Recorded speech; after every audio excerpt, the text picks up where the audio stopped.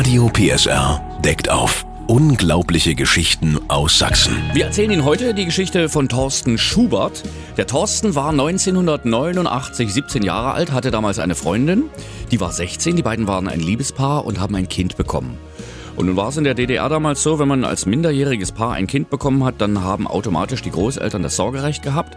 Und der Torsten Schubert unterstellt aber den Großeltern, dass die irgendwas zu tun haben mit der Adoption des kleinen Kindes, weil der ist irgendwie verschwunden. Es gibt eine offizielle Gangart, das Kind sei verstorben. Genau, jetzt fragen Sie sich natürlich, wie der Torsten auf die Idee kommt. Der kleine Erik, so heißt das Kind, ist ein paar Tage nach der Geburt angeblich verstorben und da verliert sich die Spur. Es gibt keine Kindsleiche, es gab keine Beerdigung und es gibt ganz viele Ungereimtheiten in den Dokumenten. Zum Beispiel einen ganz seltsamen Pathologiebericht. Der pathologische Bericht wurde korrigiert. Der Name war erst Kaiser Erik, dann wurde das durchgestrichen und geändert und der Erik ist weiblich gewesen.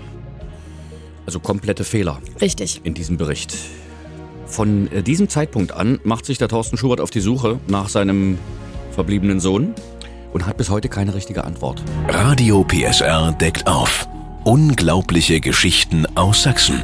Alle Infos auf radiopsr.de.